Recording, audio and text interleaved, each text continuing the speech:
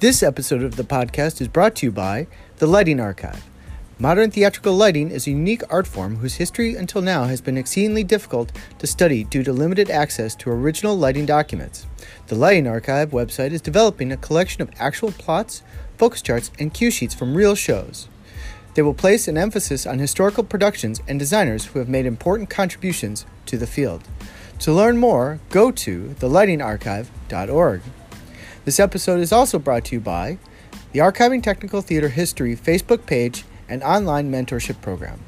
The mentorship program is an online avenue to connect, share, collaborate, and provide helpful assistance to students and teachers alike by putting them together through social media.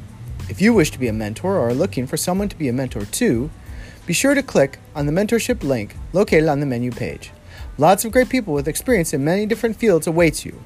Check us out on Facebook.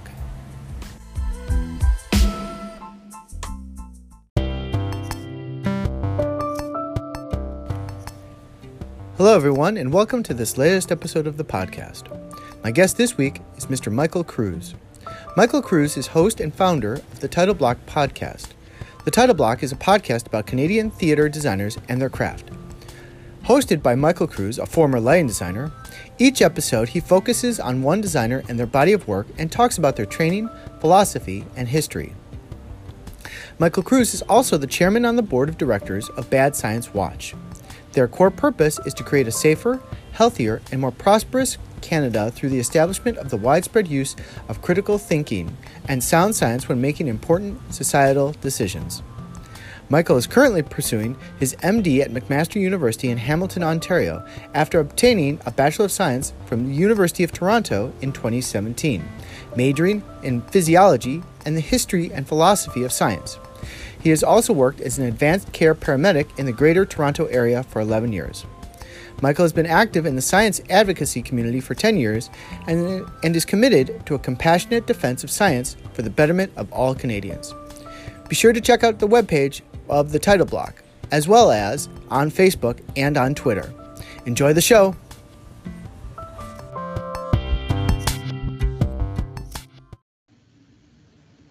And we are live. I'd like to welcome to this latest episode of the podcast, new friend, fellow podcaster, fellow theater person, and now entrepreneur of many things science, which I've just learned because I listened to a recent podcast that you did in May, I want to say, called The Financial... Oh, that's right. Yes. Yeah, it was a little kind of... a friend of mine has a financial podcast. Yeah, the Personal Finance Show. Yeah, the Personal Finance Show. That's right. Yeah, where we had a conversation about, personal finance and being an independent artist and med student and all those things. And what was really great about that in my trying to learn about you before talking was you gave this really great narrative of your past and how you got started in the arts, and then how you over time learned that it wasn't really the thing that you wanted to do anymore and started to gravitate away from that. And I found that deeply fascinating because I find myself in that kind of situation now. But I haven't even told the audience who you are. This is Michael Kruse, who is, again, you are the host and creator of the Title Block podcast? That's correct. Excellent. And you have been doing that since 2014, yes? Yes. It's hard to believe it's been 5 years, but yes, 2014 is when we started the show. That's correct. So I'm curious to know, because I know what was the impetus for me to get started, but I was curious to know what made you decide to get started, even though you were gravitating away from the arts.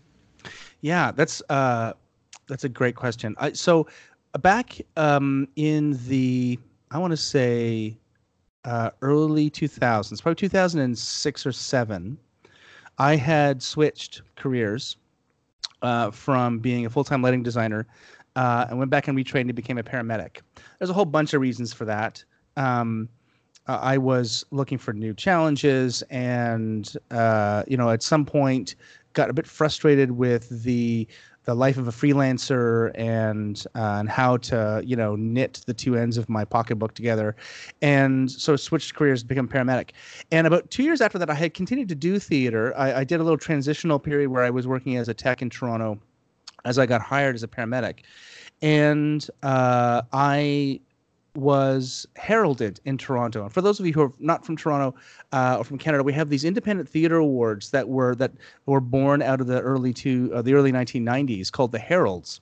1994, I think, was the first year they were awarded, and they were an alternative to our mainstream theater awards up here called the Doras, named after Canadian theater patron Dora Mavor-Moore. And the Heralds were meant to celebrate the independent kind of alternative theater in Toronto that was kind of challenging the mainstream commercial theater, and it was given for sort of a lifetime.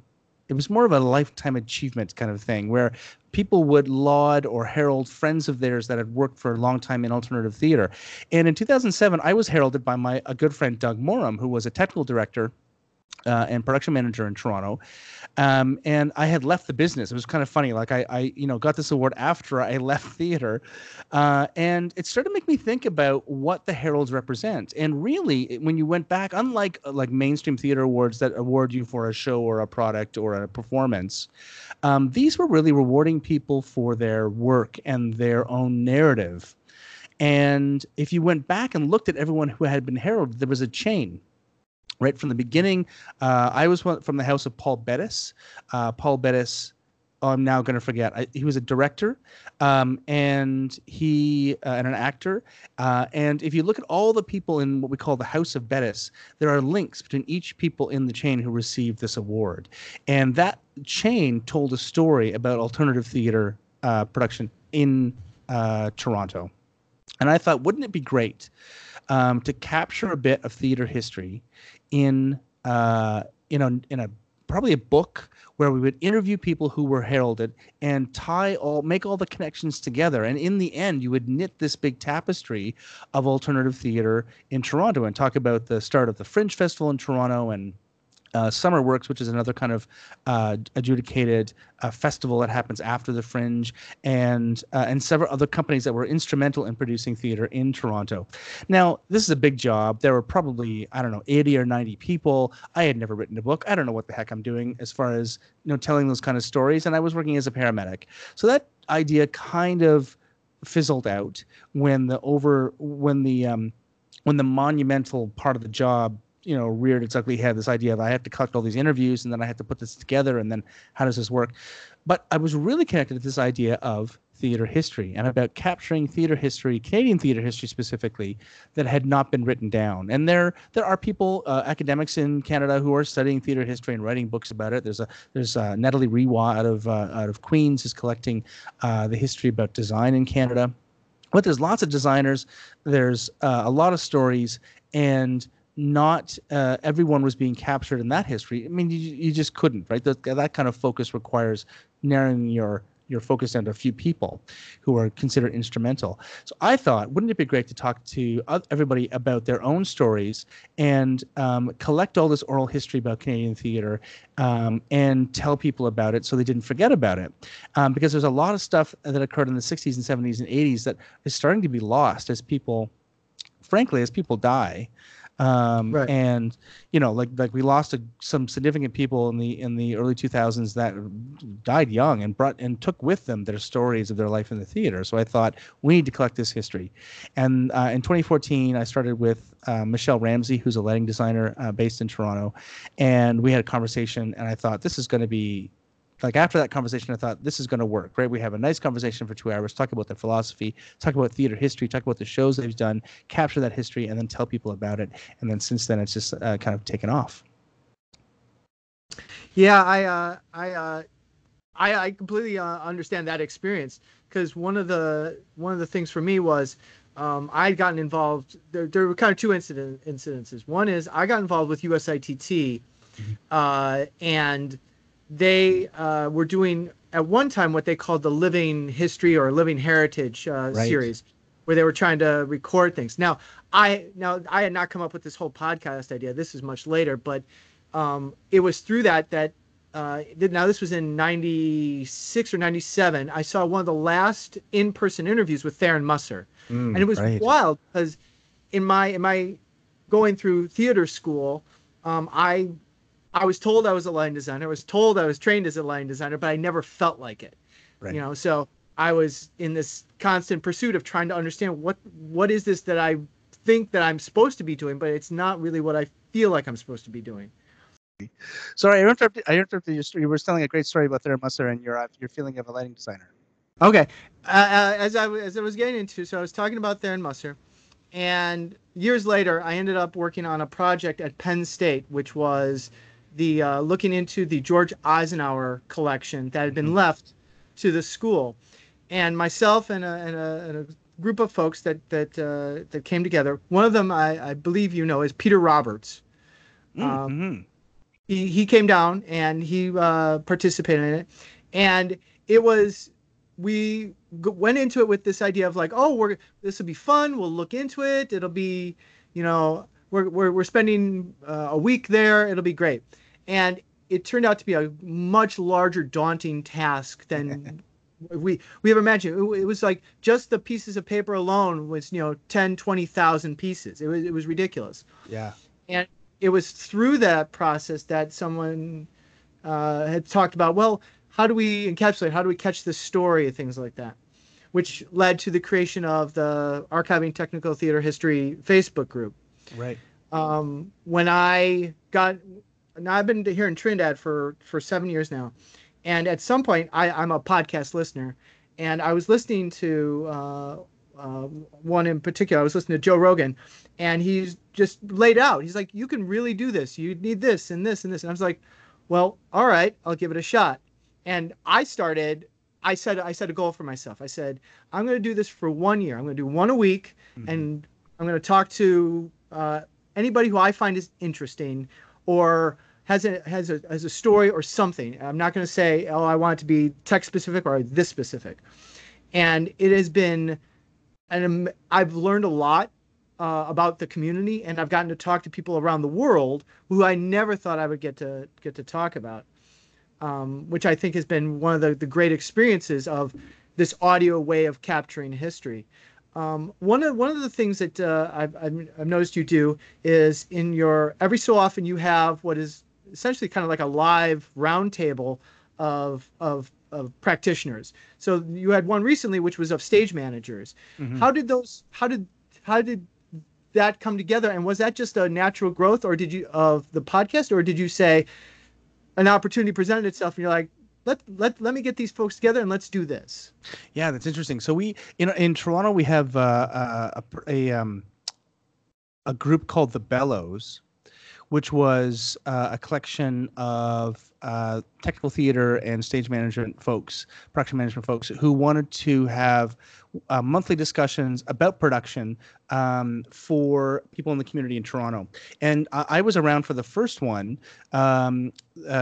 just as a total fluke. I had heard about it on Facebook. Friends of mine were going to this little discussion about production managers, I believe, and why you need one.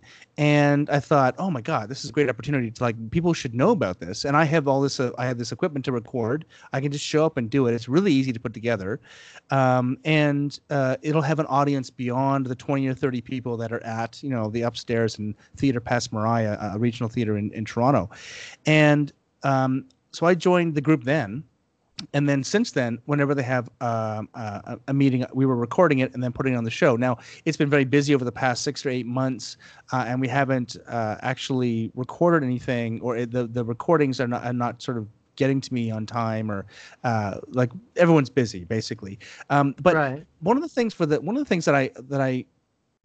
things I committed to when I put the title block together was that this was a community service project. That yes, it was meeting my own goals about staying connected to the community and staying in theater that I was still very interested in, even though I wasn't actively working as a designer. But beyond that, it had a utility to tell stories that people may didn't hear about outside of their own small community, or they're on the the East Coast and they don't know people on the West Coast. The mountains in Canada are a big kind of barrier. I've discovered that since going to Vancouver last year, recording a bunch of interviews. There's not a lot of cross-pollination that happens these days because of the cost of getting across the country. And people need to hear what other people are doing. And so things like the Bellows, where we recorded these roundtable discussions about stage management and practical things like how do you do your taxes and stuff that maybe might not be captured in a theater or school program, or as a young professional you may not get exposure to. You may have to just figure it out on your own. Why not use the experience of your peers that have gone before you and not have to struggle? And that kind of community focus was really important to me. We also did an earlier. There were a couple things. I was at CITT, which is the USITT up here in Canada, and we went. We did a roundtable discussion about projection at CITT a few years ago, and I had an interesting conversation where during the Fringe Festival here in Toronto a couple years ago, where people wanted to have a discussion about audiences and about how to generate audiences, and there was a lot of there's a lot of flux in how people experience theater right now. In Canada, there's lots of competing media, Netflix, movies, YouTube, and those audiences, the audience has been aging. And while, the majority of the audience, 20, 15 years ago was probably 30s, early 40s. Now all those people, like we've kept that audience, they're just getting older and we haven't replaced it, right? So a lot of the audiences now are in their 50s and 60s. And the question was, how the heck do we, at some point, people are going to stop going to the theater because they're dead, and we need to replenish audiences and get youth involved. And so we had a nice community discussion about that. And I thought, even though that's not necessarily a design issue, it's a larger theater issue. And because I've already had this platform set up and I know how to record something, I was able to share that with the rest of the listenership. So the title block, beyond a podcast about design, is about building community and connecting people across the country, and that was really important to me. So that's why things like the Bellows and those other roundtable discussions came about. I think it's interesting in terms of the speed of interaction nowadays between social media and streaming services and things like that, because our connection to art in Asia, if this was 20, 30 years ago, we would have no concept, no clue. There would be no influence of that. But now I can go onto my Instagram and I can see what's happening in Taipei, Taiwan right now in a dance show. And that's what's stunning to me. Mm-hmm. I've said many a time that I never planned past a certain age. Like I said, I only saw my life up to 35, for example. I'm over 40 now, and everything has been just wonderment. And I can't imagine what it's like, because I've tried to talk to some of the students that I have the opportunity to speak with, and this is their regular world. And that's I think is really fascinating. In your opportunity to speak with people who are either what one may call young professionals, and then have them sitting next to people who are seasoned professionals, do they still carry certain similarities of the wonderment of creation, or has it become, you're not a dinosaur, but what you're saying is, as someone who is experienced and knowledgeable, is great, but for us, the curiosity is we have a much greater thing to pull from. Yeah, it's interesting. So I always felt that in theater, and maybe this is true outside of Canada. I don't have a lot of experience outside of Canada, so I don't know what it's like, but I imagine it's the same thing. That this is one of the reasons why I left theater, frankly, is there's a real cult of youth in theater, and about who is going to produce the next really interesting work. And I remember having a really interesting conversation with Kevin Lamotte, who's the head of lighting design down at the Shaw Festival, and about how you build your bag of tricks as a designer. And when you're young, when you don't know, you haven't made enough mistakes, you haven't done enough work to figure out what doesn't work and what does work. So you try everything. And that allows you to try things that maybe an older designer would go, no, I've tried that before, it doesn't work, and then find a success in it. The that experience means that somebody who's 23 is going to, if you're working enough, find something really interesting that no one's done before, or find a new perspective on something that somebody who is 45 may not have the same experience with, or may not come up with the same idea. That being said, as you get older, you become more efficient at what you're doing, and you do know what works, and you do some things really, really well. And so, when and you're able to sort of find new ways of doing things based on your past experience, because you're not wading through all the stuff that doesn't work to find the thing that does. You're able to sort of winnow stuff down to a good idea, I think, quicker and more efficiently. But one thing I've spoken to young designers and seasoned designers, and their process is largely the same. People who are established designers, not people who are just sort of like trying to figure things out and doing one or two designs. People who have like 2 or 3 years of full-time design under their belt, they are really working in many of the same ways. There is a technological switch. Like, lots of people are doing costume renderings on the computer now, something that older designers would never do. Some of them are doing it. Like, for example, Ken McDonald, who is, a fantastic Canadian designer, worked internationally as well. He does all of his designs on his iPad now. He does all of his renderings there. I mean, obviously that they get drafted afterwards in some other way, but he does all of his original work electronically. With his, his pen on his iPad using. Now, what's funny is the software he's using is now out of date and no longer supported. but he's learned to use that, and it works very well for him. So I think it can go both ways. I think that the essential process of design is the same, and I feel like young designers are going through the same process of research and sitting in rehearsal and developing their ideas in many of the same ways. So I don't think there's as big a gap as we think. That being said, one of the reasons I left theater was because I saw people who almost aged out, where they weren't the next hot property, and there weren't enough spots. Like, the theater community in Canada is finite, right? There's only so many regional theaters. They produce only so many shows a year. You used to have a problem with co-pros, where one designer would do 6 of the shows. So that now co-pros have kind of gone down, because we've gotten even further restricted in the kind of funding that we've got up here. But there's only so much work, and there's only so many people who are getting hired to do that work. And there's a lot more people who are in their 20s working than exist in those spots in the senior level, regional theater, commercial theater stuff that's happening in Canada. And so at some point you're going to age out. You're not going to make the right connections, or the director that you moored your ship to is now no longer working, or doesn't have the same activity that they had when they were younger, so your activity goes down.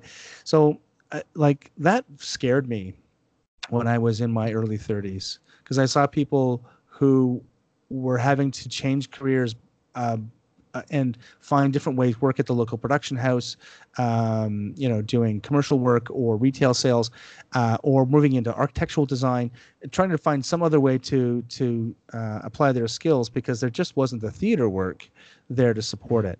And I think, I don't know, like, the answer to that is just building audiences and funding. Like, I don't think that we as designers can fix that problem ourselves, but that's a real issue.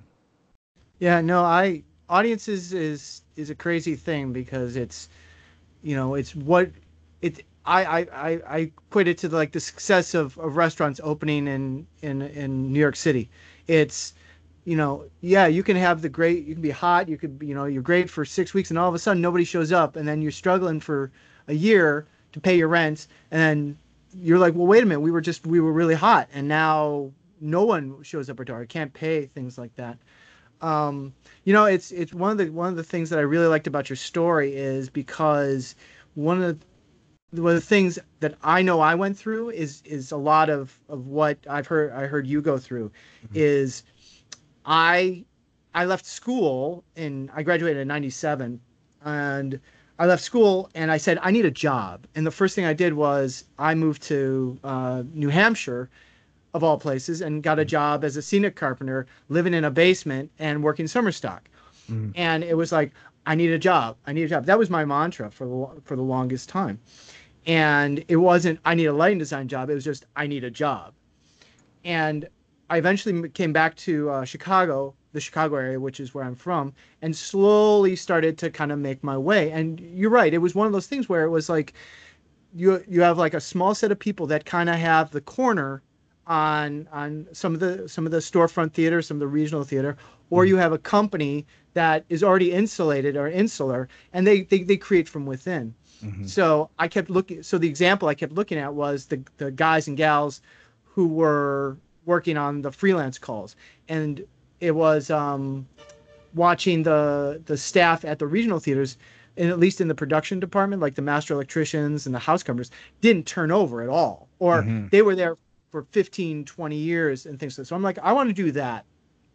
But at some point in my journey, I ran into I all of a sudden I needed to go do something else. Like I was doing the same routine, whether it was 8 shows a week or load-ins, load-outs, things like that. And I said, I'll do something easier. I'm gonna go do TV for 2 years. That was a major learning experience. And I say, if anyone out there is listening to this that's a student and you think you can do television and film, I be my guest. It is one of the most humbling experiences because you are not a priority. And I did 2 years of that, and then my phone stopped ringing. And I went through that portion of life where I lived in a friend's old apartment for a year. She let me in and she said I could stay, and I slept on the floor for a year. And it was one of those times where it was the most paralyzing feeling where the phone wasn't ringing.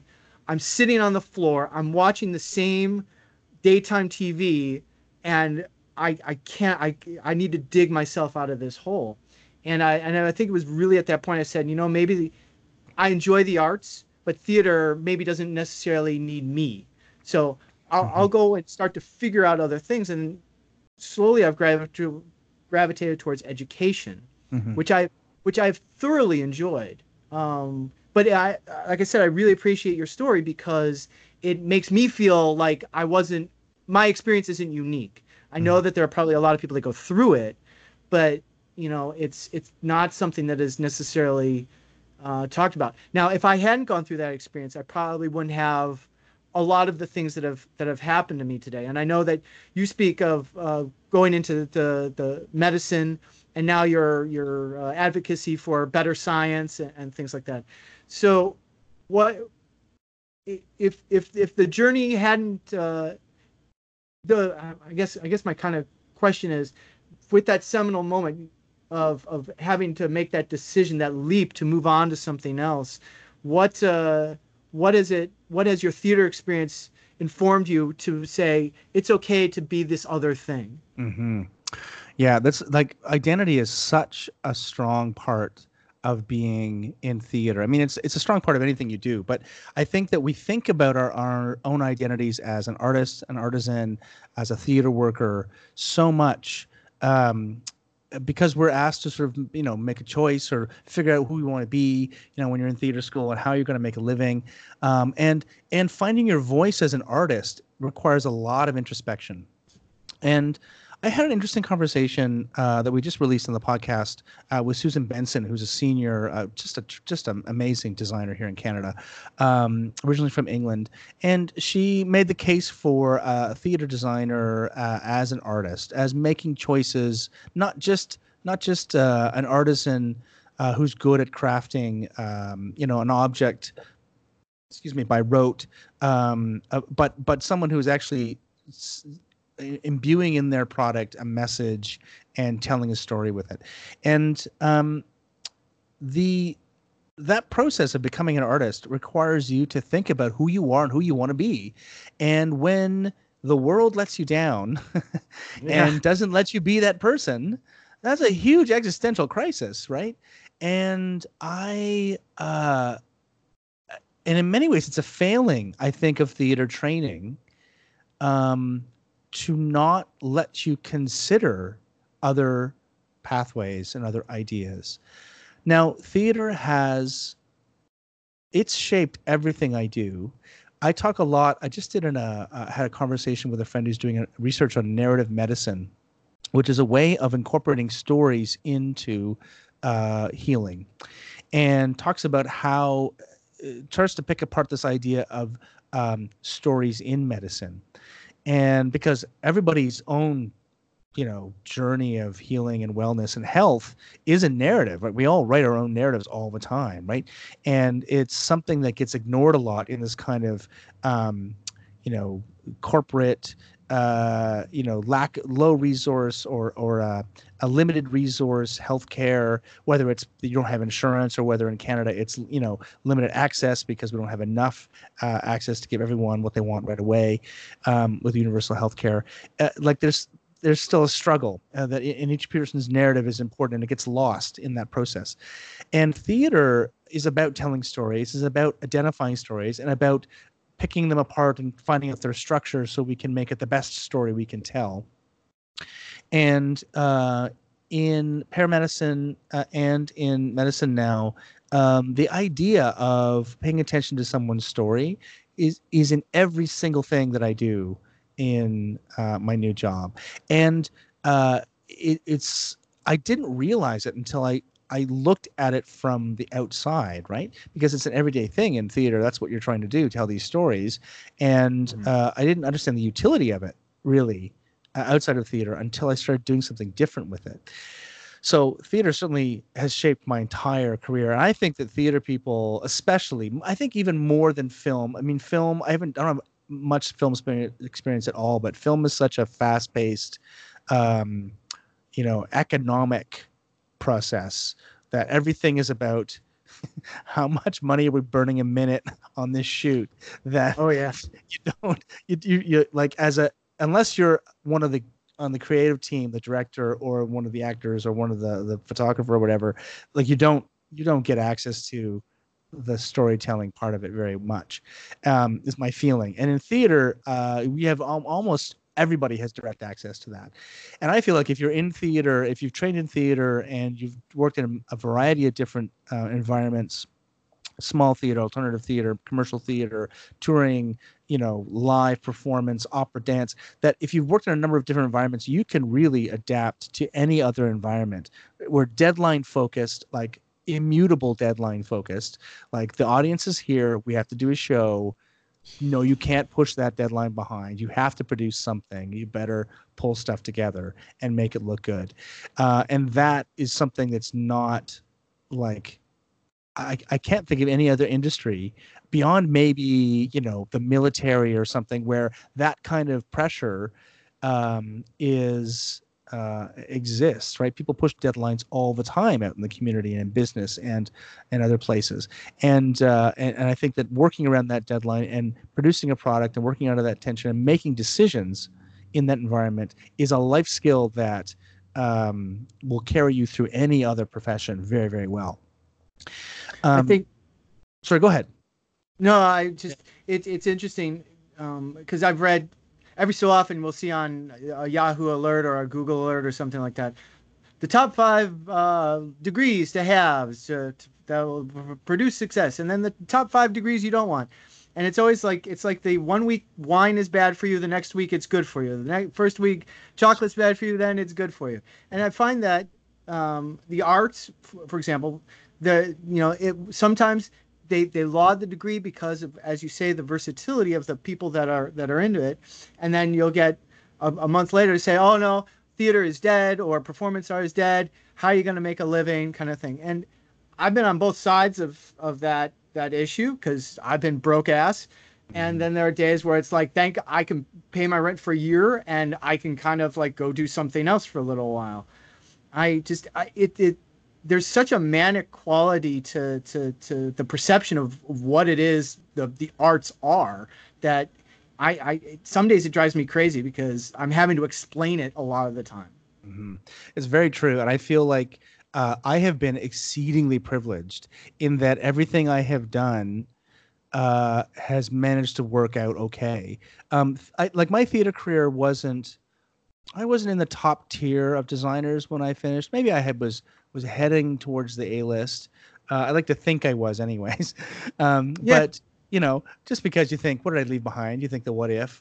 But I wasn't. I wasn't working with. I certainly would not put myself in the top tier of creative designers in Canada, people who were original artists. I was not an original artist. I was someone who worked well in teams, who solved problems, who fed off of other people's ideas, enhanced them, and helped them tell their story. That is something that I really enjoyed doing. I was not original creator. Um, but I had an okay career. Like managed to um, pay the rent most of the time. Obviously a freelance life is always uncertain, Hmm. and living under that uncertainty gives you a certain strength. Because you can deal with ambiguity well. But I also have friends who ended up on, welfare and unemployment and didn't have work for several months and had to take second or third jobs to sort of pay for stuff. And I got out at a time where it was still possible for lots of people to work in the industry and make, pay their rent and be okay. Now things have changed in the last 15 years. I have friends who are A-list designers who are struggling in Canada to find the work to pay the rent and to live in an expensive place like Toronto or Vancouver, and are struggling. And funding's being cut. We have constant threat from provincial and federal governments about cutting funding to the arts, and they continue to do it. And then audiences are always an issue. So I've been very, very lucky to have succeeded in the choices that I've made. And I think that part of this, you're right, part of this is convincing other people of the utility of that work. Stage managers, like all of my stage management friends, they can organize anything. They can support, like they can, if you hire a stage manager, like if you work in a business that's non-theater, if you work in a corporate office, if you work in a nonprofit somewhere, if you are solving problems in environmental or, world health, or like doing anything that requires any kind of logistics, hire a stage manager. They will save your bacon. Like it doesn't Hmm. matter what the product is you're producing, but the schedules, the budgeting, the people skills, the organizational skills, all that stuff are the stuff that is very difficult to teach people. And um, gaming things out to the end, like stage managers and production managers are the people you want in those positions. But convincing convincing corporate CEO Bob that a stage manager doing this theater thing can help them at all is very, very difficult. And you're right. It's difficult. People think that what we do as theater professionals is some sort of weird game that we play every day, and it's not serious, and it's not a practice, and it's not valuable outside of that context. And it's exceedingly valuable. But you're right. There's a barrier there to convincing people of that. My favorite is when I would come back to the States to visit my folks. Invariably, either a relative or one of my mother's friends are like, so when are you coming home, and when are you going to get a real job, and aren't you going to join the union? If I always got at least two of those three questions, Yeah. and I was just like, I'm doing this because this is valuable to me, and I get to do these things. And sure, the compromise is that I don't, I haven't had a permanent address in a while. I mean, I lived somewhere for 7 years, 10 years here or there, but it's like one of those things. It's like I'm chasing my hero. I want to be that guy, and he's 10 years ahead of me, so I've got to work towards getting that. In that meantime, I'm getting to talk to this person. I'm getting to do this experience. Now, I have made some world class terrible decisions. I am not free of that. Mhm. But it is a head scratcher. The thing that I liked about one of the things that I'm very grateful was when cutting my teeth in the Chicago theater community, because at the time we thought you can afford to live here. You can do there's enough around to kind of do some work, and and at the same time live your life. You could still go out, you could still do things and things like that.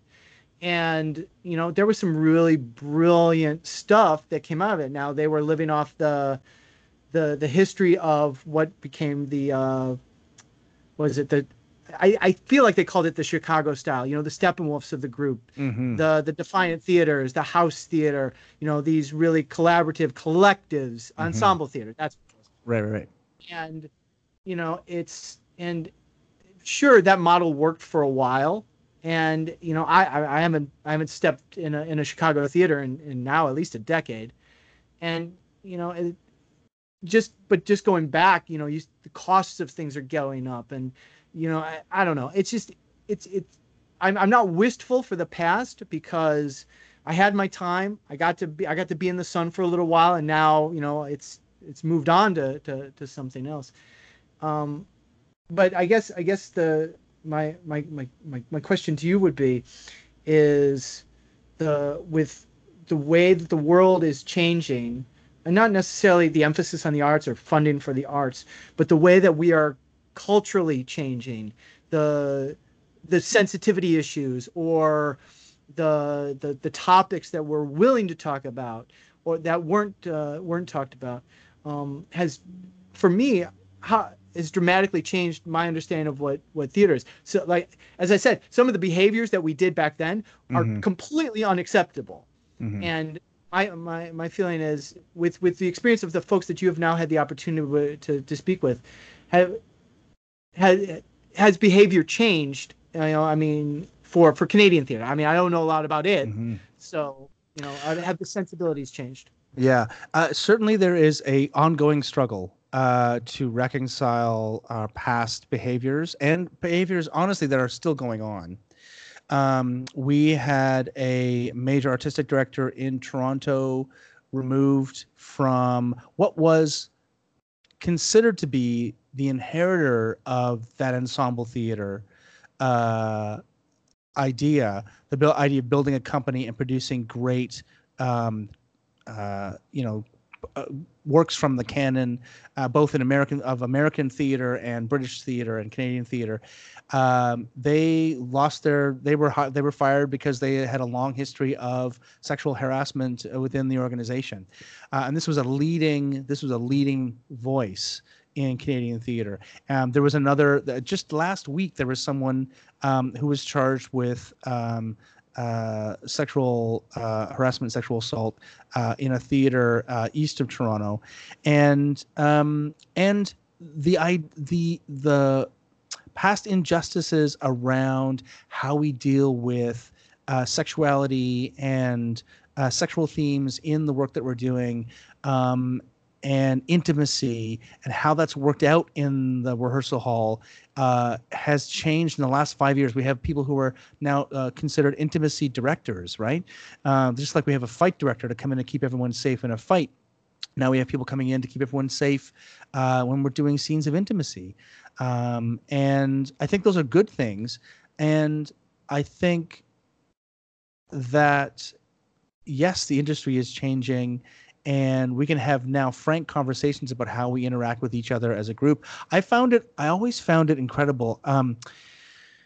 In a community that considers itself to be progressive, largely left-wing,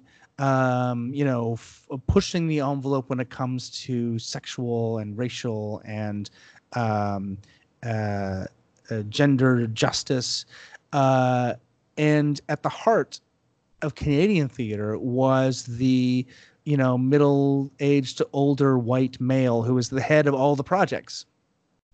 And these two things were incongruous. Like the picture that we painted of ourselves was as a this kind of lefty, progressive community, and we were in fact recapitulating all of the older misogynist, cis white het male kind of ideas within the structures of theater in Canada. And the part of the growing pains that has occurred and the debate that's happening now is, in order for that to change, we have to give up some of our power, and we have to make our community more inviting for people of other genders and cultures and orientations to have a part and take leadership roles. And that struggle, I think, is the biggest struggle we have right now in Canadian theater. Compounded by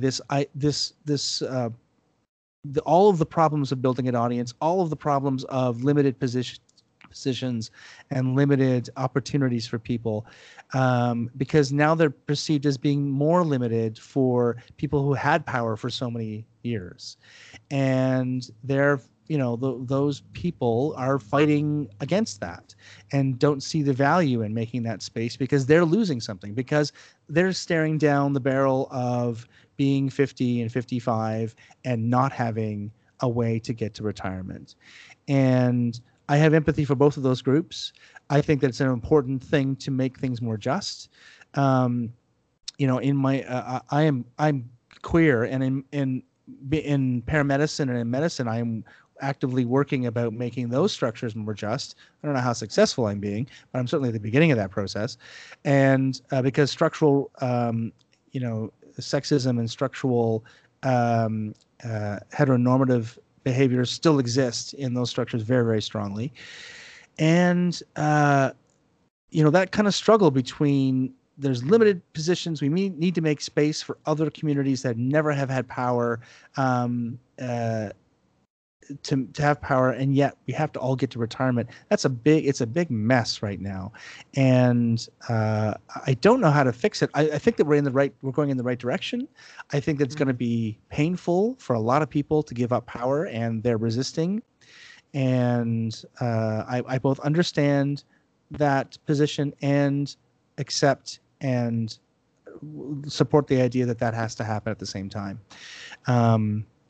because theater has not been immune to those pressures and that misogyny and that racism and that structural homophobia and transphobia and misogyny. And I it's something we have to face now.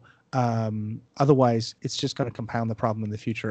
And like when we look at other stories, I just saw a remarkable piece of theater at the Fringe in the summer that was telling a Filipino a story using traditional Filipino themes as a jumping off point, and then telling a lovely story about family and intergenerational relationships and the future and growing up in this community. And it was a remarkable piece of theater, and it was terrific. And there wouldn't have been space for that 15 years ago because the community was kept out of positions of power. And I think that is a reinvigoration. We've got communities here who don't have access to theater, who never considered it a means of expression. A new immigrant community that sees opportunity in everywhere but the arts for them in Canada. And I think that it's not only important for us to include those communities and support those communities within theater because there's a whole new audience that we can talk to and experience, but it's also important if we consider ourselves to be progressives to be just and to include those communities in our process. So that's my rant. So it's an important discussion to have, right? Oh, it is. Absolutely. It's now I am an expatriate living here in Trinidad and Tobago. And one of the mottos of the country is every person has a place here in this nation. Together we aspire, together we achieve. And mottos are nice and everything, but in the everyday life, it's not as clear cut. 2 years ago now, I believe it was 2 years ago now, they had their first recognition of a pride parade, which you would have never thought of in a place like this because of the culture that is here. It's as an outsider to a lot of the goings on, because again, I didn't grow up here. Listening to things in the news where they're talking about laws that are clearly outdated and were at times very oppressive to certain people within the country here, or races things like that. There are very old English laws that are still here that they are trying to get rid of. Mm-hmm. In terms of the arts, it's interesting because it's one of those things where Carnival is a massive identity point here. It is a way of taking off the shackles and just being free as who you are, or playing a different role different than yourself, and then going back into your regular life and things like that. And it's one of those things where if you see places try to do a play or something like that, it is a retread of something that is very safe. I don't want to say it's like, oh, we're not going to swear, we're not going to do this, but it's safe in the sense that it's not the type of challenging material that maybe in a country that is like the size of Canada or the size of the U.S. that is hundreds of millions of people and such a different makeup of identities and thought, that there is a place for that. And it's interesting because it's like, you going back to the Pride Parade, it's like this became the vehicle. These people of these different proclivities were always here, and you accepted it. And it's just taking you a long time to be like, okay, now it's much more out there and things like that. And I think a lot of that stuff is here. It's just it hasn't found its way to penetrate through the surface and bubble up and become much more accessible. I work with students, and some of the stories they talk about their lives is just heartbreaking. Mm-hmm. But this is maybe the arts is their way out, or maybe it's just it's something because they didn't feel right doing something that maybe their family or something like that wants to do. It's if there is any, if again, I say this to the wider audience, if you want an appreciation of what your country does, go live somewhere else and live that life for a little while, and then the moment you come home and you see the gigantic grocery store and you are like moved because you're like, oh my God, I've never seen so much like stuff. There's choices upon choices upon choices. There's 17 different peanut butters. Oh my God. Mm-hmm. Then I think people will have a better, like I said, appreciation of what it is, what it means to have. I don't want this to turn into a long philosophical discussion, even though I love it. Yeah. But I know that you are like as I was saying before, gravitated towards more of what science is, and you are still an artist in some manner. I know you do photography as well. Yes. Yeah. One of my hobbies is macro photography. I like insects, so that's the way I enjoy my my time off in some respects. And I think that's another thing that I think students or people who are coming up need to hear, is that it's okay to have interests, things that you want to do outside of just trying to make art. It's like there's other ways to really find yourself. There was a recent article, I want to say today, where the average American, I don't know what the Canadian version is, works on average now over 50 hours a week. Mm-hmm. Just to be, because there is this fear of either their job is going to go away, they got to pay for health care, they've got these bills and things like that. Mm-hmm. It's really stressful. I mean, is a lot of the community there facing the same kind of stresses? Yes, I would say that the theater community especially is you have to keep swimming, or otherwise you sink. It's like you're a shark, right? If you don't keep swimming, you're going to sink to the bottom and then die. And certainly, I think that while we may not have the same kind of economic stress as the U.S. does, only because we have a stronger social security net, that there's always going to be uncertainty about work, even if you're employed somewhere, especially if you're in manufacturing. I have cousins that work in manufacturing back home in where I was originally from, Kitchener, and I always worry that like there's always this concern the plant's going to be closed and moved. My dad worked in a tire plant when I was in Kitchener, and that plant moved. Like there used to be two major tire plants in Kitchener, Uniroyal and BF Goodrich, and both of them moved out of the country or out of the city at least. And so there's thousands of jobs that were lost. And so that still looms over our heads, certainly in my working class town that I came from. So in theater, there's still a lot of pressure to continue to work and to not stop and to have a gig and to be doing something. And people have to work a lot. I think it's important what you said about having hobbies and stuff. I think one of the themes that we've discovered on the podcast is that we're trying to get to the bottom of what it takes to become a good artist, and what do you need to have.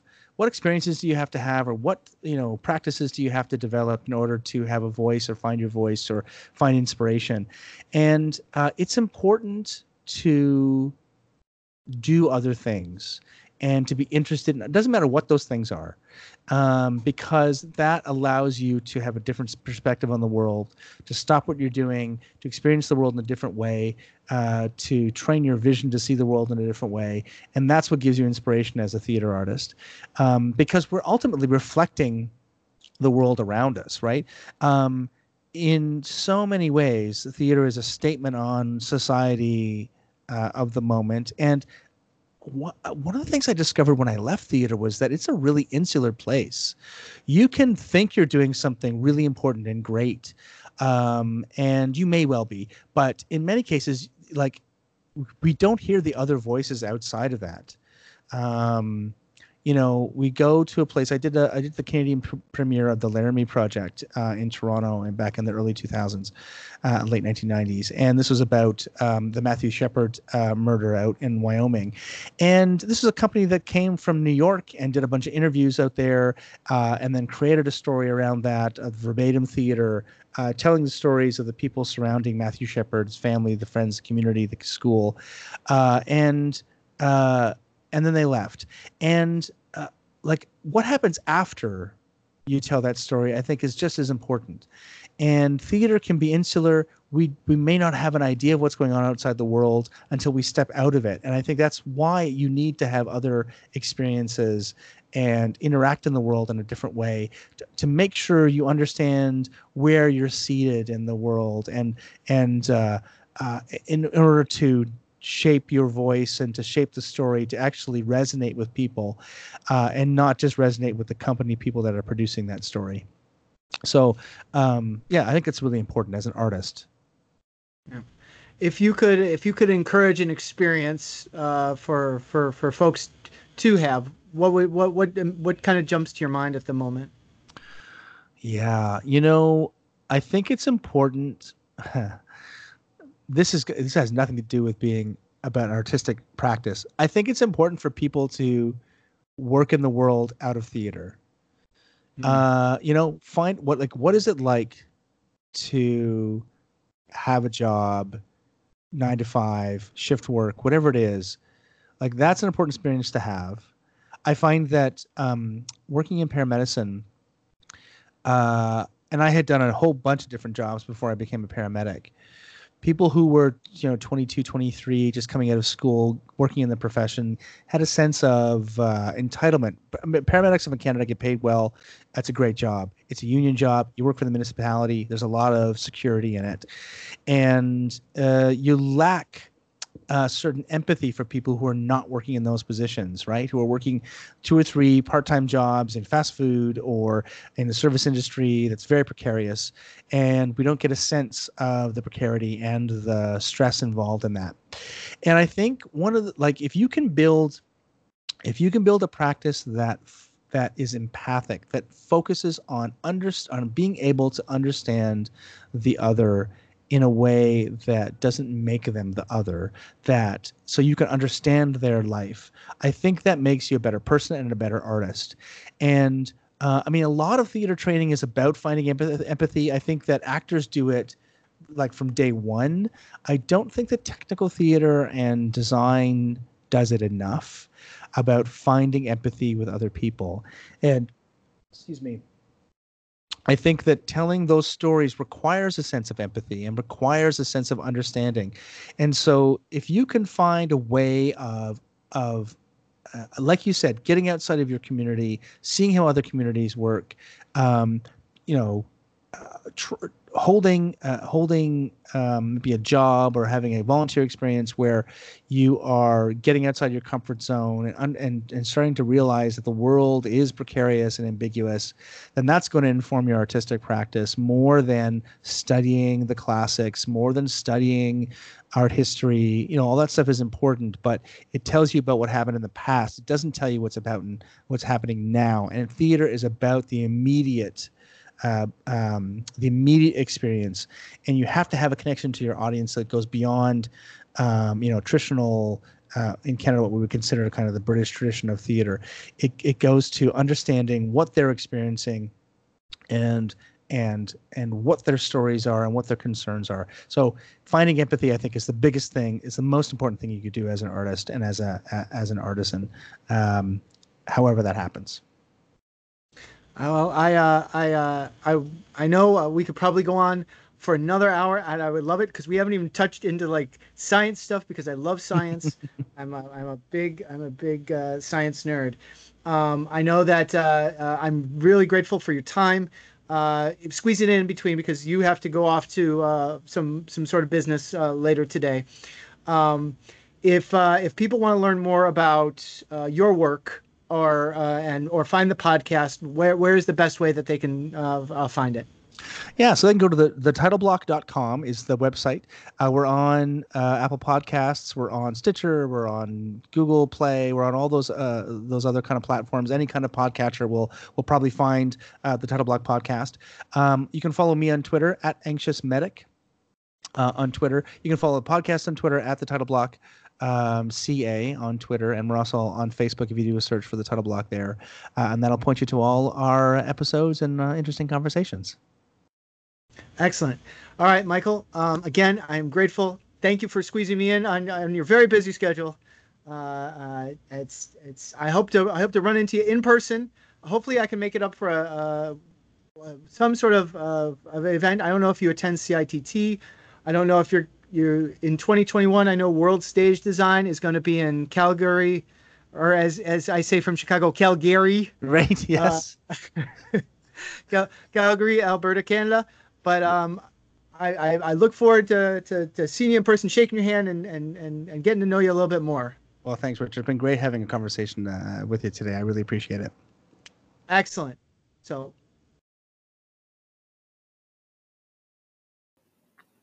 Hey everyone, thank you for joining us on this latest episode of the podcast. Remember, this podcast is listener supported, so wherever you get it, be sure to subscribe, rate, and review. This podcast can be found on such platforms as iTunes, Apple Podcasts, Anchor, Breaker, Pocket Casts, Spotify, Google Podcasts, Radio Public, and Stitcher. If you have questions, comments, or suggestions, we can be reached at archivett24@yahoo.com.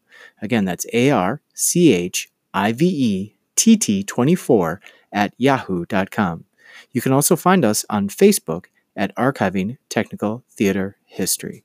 We appreciate you listening. Talk to you soon.